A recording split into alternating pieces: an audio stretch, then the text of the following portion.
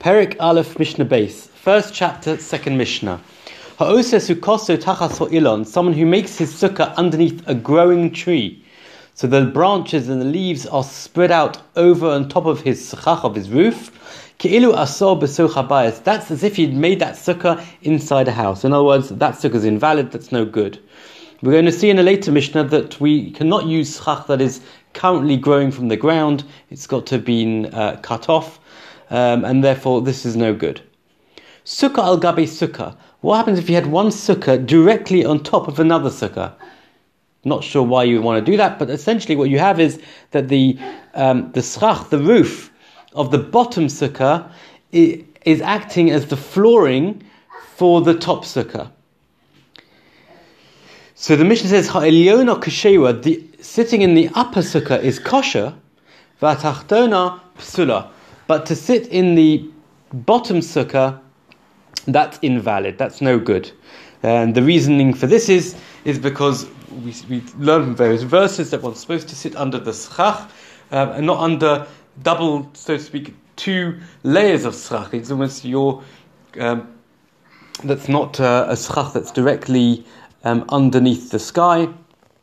And therefore the lower one is invalid to sit in, but the top one is fine. Rabbi Yehuda says,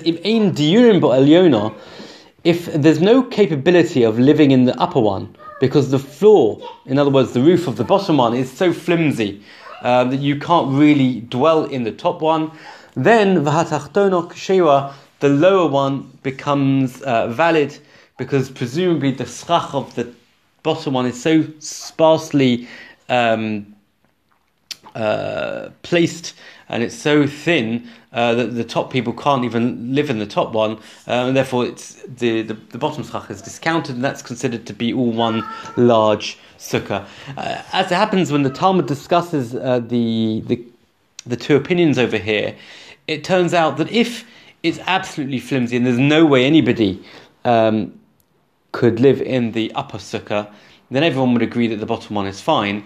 Where there's kind of a little bit of debate over here is where you could just about, with difficulty, you could put some cushions and pillows on the top one and sit very carefully, if you like, precariously in the top one. So in that case, that's the example where Rabbi Yehuda would say that that's okay, whereas the